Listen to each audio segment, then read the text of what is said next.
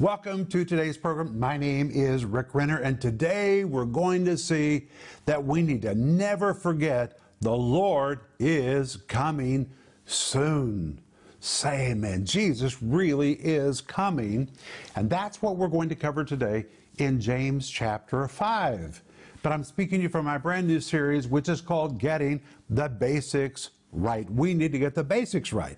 The subtitle says Biblical Guidelines for Money. That's what we dealt with yesterday. Relationships, prayer, and dealing with wayward believers, friends, or loved ones. This is just jam-packed with practical instruction from James chapter 5. And I want you to order yours today by going online or by giving us a call. And remember that it comes with a study guide. And the study guide is just filled with all the points and the principles and the Greek words. It's amazing. Everything in this series is also in the study guide, and we do this so you can read it while you see it or while you hear it and really reinforce the teaching down deep inside of you. If you missed yesterday's program, go back to the archives and see that program where we saw that God really pays attention when employees are treated unjustly by their employers. It's amazing what is in James chapter 5. But order the whole series by going online or by giving us a call. And because we're talking about the Lord's coming today, we want to offer to you my book called Signs You'll See Just Before Jesus Comes. There really are explicit signs Jesus enumerated, especially in Matthew 24 and Luke chapter 21, that he said we would see just before he comes again. What are those signs?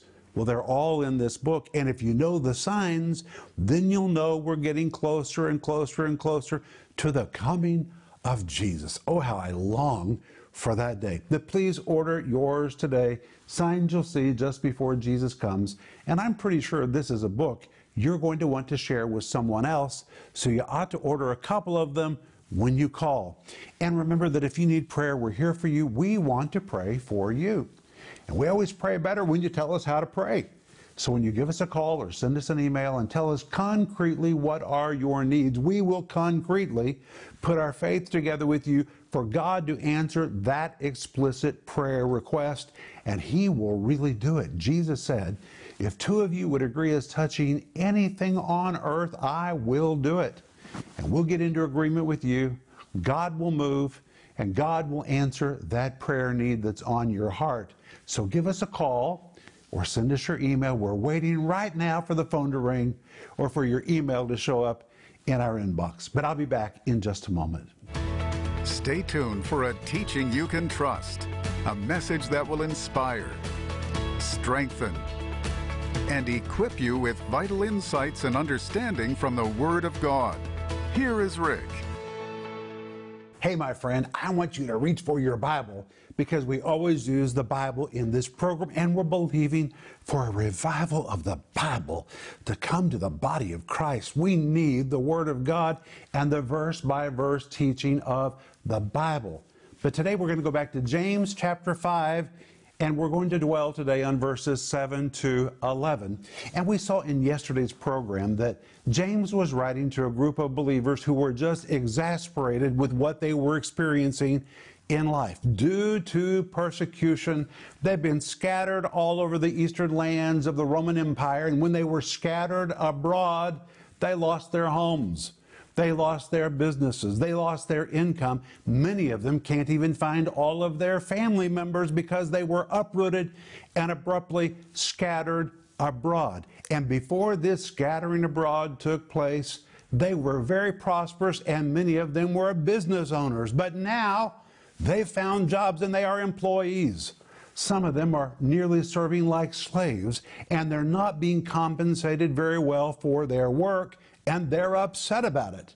In fact, they're saying, God, when are you going to avenge us for the way that we're being treated? And James tells us in James chapter 5 that when people are paid unjustly, that unjust compensation goes into the ears of the Lord, and the Lord responds to those that are being treated unjustly. But rather than take matters into their own hands, listen to what James tells them in James chapter 5, verse 7. Be patient, therefore, brethren, unto the coming of the Lord. Behold, The husbandman waiteth for the precious fruit of the earth, and hath long patience for it, until he receive the early and latter rain. Verse 8. Be ye also patient. Establish your heart, for the coming of the Lord draweth nigh. Verse 9. Grudge not against one another, brethren, lest ye be condemned. Behold, the judge standeth before the door. Verse 10. Take, my brethren, the prophets who have spoken in the name of the Lord, for an example of suffering, affliction, and patience. Verse 11. Behold, we count them happy which endure. You've heard of the patience of Job, and have seen the end of the Lord, that the Lord is very pitiful and full of tender mercy. But let's go back to verse 7 and begin. When James says, be patient, therefore, brethren. The word patient that is used here is the Greek word macrothumia. It's a compound of two words. The word macros, which describes something very, very long. It's where we get the word for macaroni, something very long, the Greek word macros. The second part of the word is thumos, which is a word which describes passion. But when you compound the two words together, it depicts, listen to this, the patient restraint of anger, and therefore denotes long suffering. It can be translated words like forbearance and patience. Its actions, the actions of patience, are like unto a candle with a very long wick. It can burn a long time. It has the ability to forbear, to wait patient, to be long-suffering as it patiently waits for an event or for a result to transpire. He's telling them, my friends, burn long like a candle with a very long wick. Don't be impatient. Therefore, brethren. The word therefore in Greek is the word un. It is a conjunction. It means accordingly or consequently, because, my brethren, the coming of the Lord draws near. But notice he calls them brethren. He uses this word brethren over and over and over in the book of James, and every time it is the Greek word adelphos, from the word delphos, which is the Greek word for a woman's womb. But when you put an A on the front, it's two or more born out of the same womb. And James uses this word, Paul uses this word, John uses this word, Peter uses this word to describe all children of God, because we are all adelphos, born out of the womb of God, and this means we are related in Christ. It was a very endearing term used to describe those of one's own family. We have a very large spiritual family, my friends, but it was later used in a militaristic sense to depict brothers in battle. It could be translated as the word comrade or brotherhood. He's speaking to people that are in a fight. He says, brothers, comrades. He jumps into the trench with them. He's speaking directly to them. And he says, be patient, therefore, my brethren, unto the coming of the Lord. The word unto means as far as or right up until the coming of the Lord. And while the word coming is the Greek word parousia, and listen to what it means. It is a technical expression for the royal visit of a king or an emperor. The arrival of one who alone can deal with the situation. And here it is used to denote the coming of Christ. And by using this word parousia, James is saying to his readers and to us, guys, it might seem like things are not good right now, but when Jesus comes, parousia, he's going to come with the power to set everything straight and make everything right. Say amen. And notice he calls it the coming of the Lord. The word Lord, the Greek word kurios, which means the Lord or the supreme master. He reminds all of us that in spite of what we're experiencing or the exasperation we may feel with life, Jesus really is Lord. He is the supreme master. He is in charge. And one of these days very soon, when he shows up, he's going to bring everything under control and make everything right. And then James continues in verse 7 and says, behold, the husbandman waiteth for the precious fruit of the earth, and hath long patience for it. The word behold is the Greek word idou. A better translation would be, wow, it is amazing. The husbandman. The word husbandman, the Greek word georgos. If your name is George, that's where your name comes from the Greek word georgos. It describes a farmer who tills the soil, plants the seed, pulls the weed, and eventually reaps the harvest. But my friends, that's a very long process. And you may want the harvest to come very quickly, but the harvest doesn't come quickly. First, you have to till the soil, then you have to plant the seed, then you have to pull the weeds, and eventually you get around to the harvest. But there's a process of waiting for the harvest. And James is writing to people who are tired of the process and they are exasperated. And now he reminds them that even farmers have to wait for the precious fruit of the earth. The word wait in Greek is ekdekomai. Ek means out. The word dekomai means to receive with great anticipation. It describes people all strung out, waiting and longing for something to happen. They're throwing open their arms, rolling out the red carpet, wanting to receive the precious fruit of the earth, and have long patience for it. And guess what? Long patience is a repeat of this Greek word macrothumia. So we're going to cover it again. A compound of two words, macros, something long, something that's really strung out. The word thumos, the Greek word for passion. Compound the two words together, and again, it is the patient restraint of anger, and therefore denotes long suffering. Rather than being exasperated, you need to have a wick that burns a long, long time. It can be translated as forbearance and patience, and as I said, its actions are like unto a candle with a very long wick. It can burn a long time, which means it's not short-wicked. It can burn and burn and burn and burn. It is ready to forbear, to wait patient, to be long-suffering as it waits for an event or for a result to transpire. And the Bible here tells us that farmers have to wait. They don't get the harvest right up front. They have to be very patient, and they have to have a very long wick as they wait for the season of harvest to arrive. And then he adds in verse 7, until he receive the early and latter rains.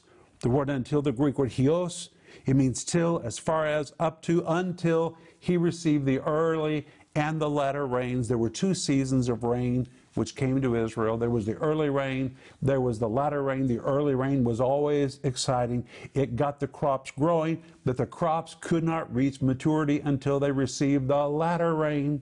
So you can't reap after the first rain. You have to wait for the latter rain. You have to go through the whole season, which may feel like it's very prolonged, but you have to wait for the first rain and the latter rain before you can be in the season of reaping.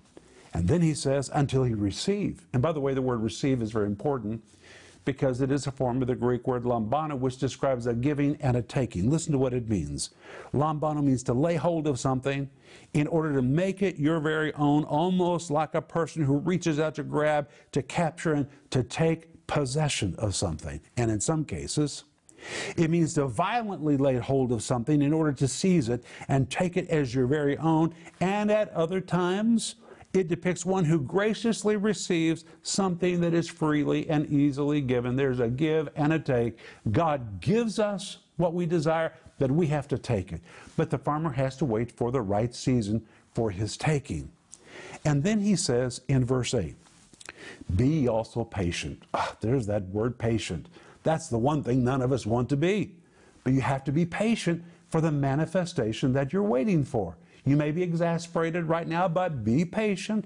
He says, be ye also patient, establish your hearts, for the coming of the Lord draweth nigh. And guess what? The word patient. It is the third time in these few verses that he uses the word macrothumia, the same word again from macros, which describes something long or something all strung out. The word patient, the word thumos, which describes passion. Compound the two words together, and again, it describes forbearance, patience, actions like unto a candle with a very long wick that burns a long, long time as it waits for something to happen. He says, be ye also patient, have a long wick. And then he says, establish your hearts. Well, this is very good. If you're impatient, you're probably looking at your circumstances. You're impatient with your circumstances. You're exasperated with what's happening, and what you think should happen is not happening.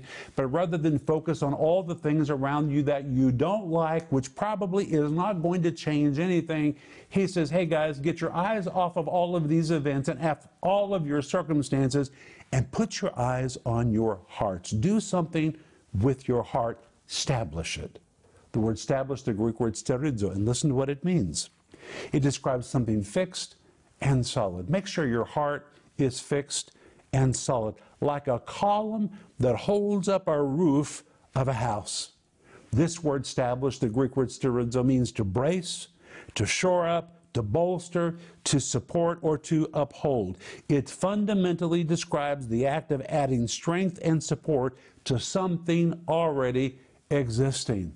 He's saying, hey, get your eyes off of your circumstances and put your eyes on your heart. Why? Because if we bolster our heart, if we reinforce our heart, which really is what the word sterizo means, here translated establish, we can deal with anything. We can deal with anything if we've given the strength and the support to our hearts that is needed. So he tells them to focus on their hearts. Then he adds, for the coming of the Lord draweth nigh. And that word coming, again, the Greek word parousia, the technical expression for the royal visit of a king or an emperor. The king is coming, the emperor is coming, but it also depicts the arrival of one who alone can deal with the situation or put things in order. And here it is used to denote the coming of the Lord. The king is coming, the emperor is coming. He's going to put everything in order, bring everything under his control. But until that time, you deal with your heart. And notice he says the coming of the Lord draweth nigh. The word draweth nigh in Greek means it's so very close. It's approaching even now. Then in James chapter 5, verse 9, he adds, grudge not one against another, brethren, lest ye be condemned. Behold, the judge standeth before the door. Why did he tell them to judge not? Well, we've seen in previous programs that there was a lot of bickering going on among these believers. They were upset that some were getting more than others. Some were more blessed than others. Why are you being paid more than I'm being paid? Why is your prayer being answered quicker than my prayer is being answered? And there was a lot of grudging going on back and forth between these believers. And here he says, grudge not. In Greek it is the word me, which is a negative, and the word stenazo, which means to moan, to groan, to sigh. It is an expression of deeply felt emotion, to vent or to aspirate or to blow your top.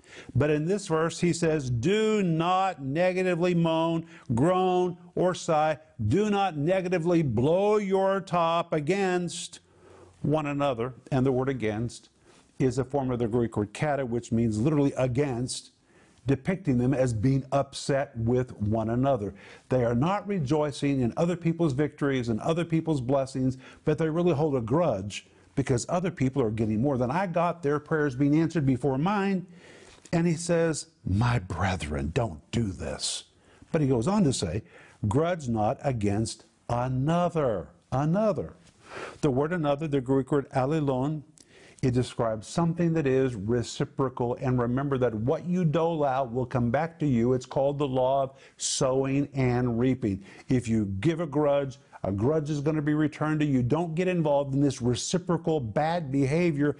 My brethren. He calls them brethren again. The Greek word adelphos, which in a militaristic sense described comrades in a fight. He's jumped down into the trenches, and like a commander and a brother, he's speaking to them and saying, hey guys, this is not what you need to do. He says, lest you be condemned.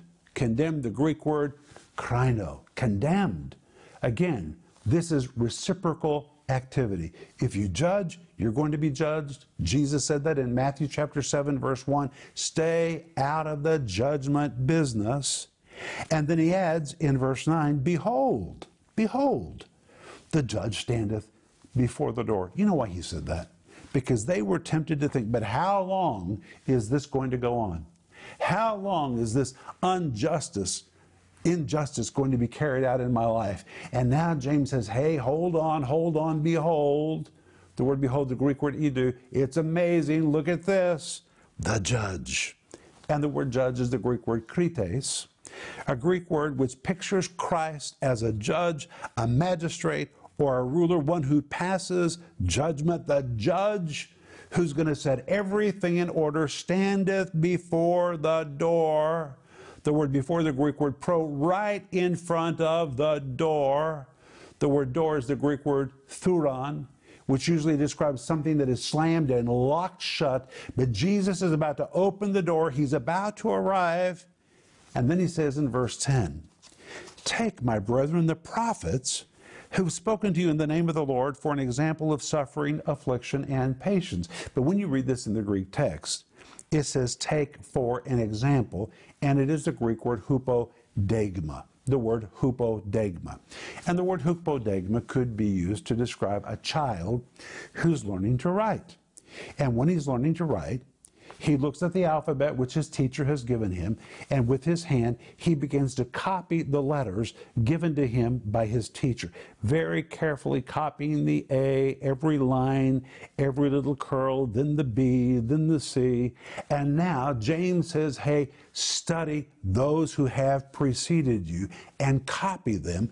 And particularly, he refers to the prophets who've spoken to you in the name of the Lord, who suffered affliction and patience. Suffered affliction is a compound of the word kakos and pathos. In Greek, it is the word kakopatheo, but kakos describes something foul, something vile. The word pathos especially describes mental or emotional suffering. But when you compound the two words together, it means to put up with a lot of mental hardness, or be mentally tough. He said, look at the prophets in the past, all they put up with, but they were mentally tough, they were mentally strong, and they also had a lot of patience. And then he says in verse 11, behold, we count them happy which endure. Count them happy in Greek means ridiculously happy. They're blessed with all kinds of benefits. We count them happy, ridiculously happy, that endure. And the word endure is the Greek word hupomene, and listen to this. It means to abide or to stay in one spot, to keep your position, to resolve to maintain territory that you've gained. And in a military sense, it pictures soldiers ordered to maintain their positions even in the face of opposition, to defiantly stick it out regardless of pressures mounted against it. Staying power, it is hang in there power. It is the attitude that holds out, holds on, outlasts, perseveres, hangs in there, never giving up and refusing to surrender to obstacles and turning down every opportunity to quit. Wow, that is powerful. And because they refused to surrender even in the face of exasperating circumstances, they ended up ridiculously blessed. That is what James says, and he tells us to take them for an example, and that we are to study the way they did it and do it like they did it. We are to be mentally tough, and my friends, never forget that Jesus really is coming soon, and when he shows up, he's going to bring everything under his command. He's going to put everything in order. Jesus really is coming soon. I'll be back in just a moment, and I'm going to pray for you. Do you struggle to know the answers to basic questions that come up in life? In this 5-part series, Getting the Basics Right, Rick Renner will share what you should do if you are financially not being compensated correctly, to keep yourself encouraged when you feel surrounded by discouragement, to live free from bitterness and stay out of the retribution and vengeance business, if you need to be anointed with oil because you're sick, to intercede for the deliverance of a friend or family member who has wandered spiritually. This series will equip you to get the basics right on vital, everyday issues and problems. Available in digital or physical formats, starting at just $10. This series contains essential information every believer should know.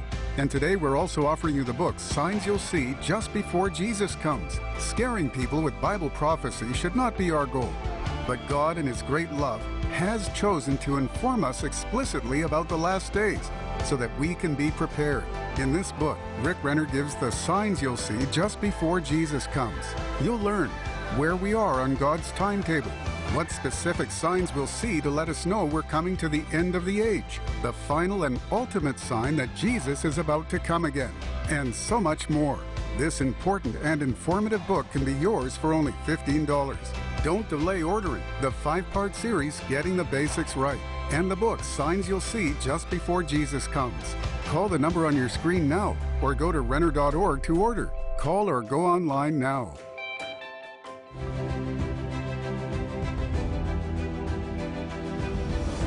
Hey friends, this is Rick Renner, and right now I'm standing in what's going to be the future studio for our television ministry in Moscow, Russia. Who would have ever believed that we would be broadcasting the Word of God from Moscow to the ends of the earth? But that's exactly what's happening. Romans 10:18 says their words will go into all the world, their voice to the ends of the earth, and it's really happening. And my friends, we're constructing the studio. Look at it. The walls are starting to go up, and within just 2 weeks, this entire building will be standing with the roof, the doors, the windows, everything. And then the work begins on the interior. And I get so excited thinking that right where I'm standing is where I'm going to be seated looking into the camera to teach the Word of God to people all over the world who are crying out and who are saying, God, please send us someone with teaching that we can trust. I believe that's our assignment. Proverbs 10:21 says, the lips of the righteous feed many, and I know our job is to feed many the Word of God, and we do it because of the anointing and because of your help as partners. Thank you for being part of the giving team that's making this come to pass. And if you're not already a part of the giving team, please, would you pray about joining us to help us make this dream become a reality? We're off to a good start, but we need to finish, and we need as many people as possible to participate. So I welcome you to our giving team, and I thank you in advance for everything that you're going to do.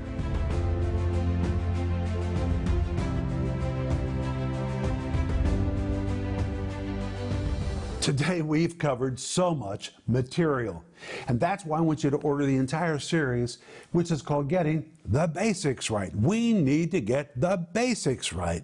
It's 5 parts, and it comes in multiple formats. The subtitle says Biblical Guidelines for Money, Relationships, Prayer, and for dealing with wayward believers, friends, or loved ones. This will just encourage you and will help you to get the basics right in your life. And it comes with a wonderful study guide.